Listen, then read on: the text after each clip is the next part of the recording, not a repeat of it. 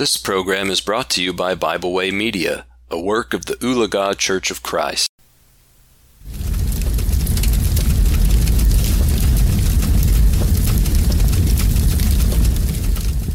Thank you for joining me today for our devotional here at the Fireside.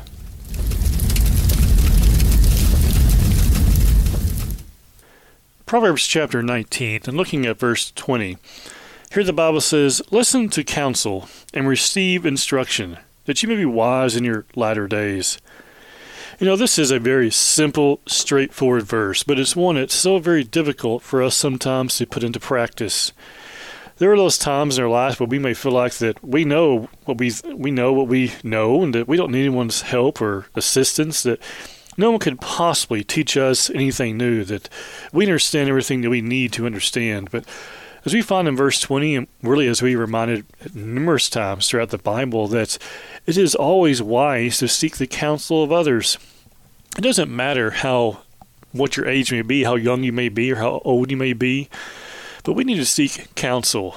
We also need to seek the right kind of counsel. We don't go to wicked, ungodly people, and sometimes we have to realize that we don't talk to people who we know will tell us what we want to hear.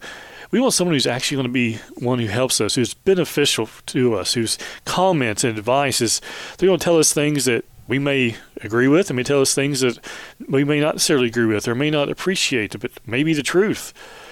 Because, friends, true counsel is that which tells us what is right, regardless of what we may think or what we may feel. Look at verse 20 again in Proverbs chapter 19. He says, "Listen to counsel." Now, counsel, according to Strong's, can also be defined as advice or purpose. Listen to others' advice or their purpose. Listen to others' words or their advisement. There's another way to look at it. Listen to counsel or advisement and receive instruction. Instruction can mean discipline, correction, or even a chastening.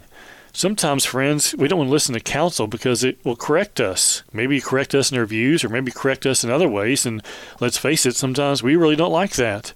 But it's necessary because, unlike what some may believe, we can be wrong in our thoughts. We can be wrong in what we think to be right. Look again in verse 20. We find now the purpose of listening to counsel and receiving instruction. He says that you may be wise in your latter days. To be wise, to be made wise, to show oneself to have wisdom. That's the idea there with the word wise, that you may have wisdom. When? As you grow older in your latter days. We listen to good, godly, wise counsel today so we can be wiser and smarter and better prepared tomorrow.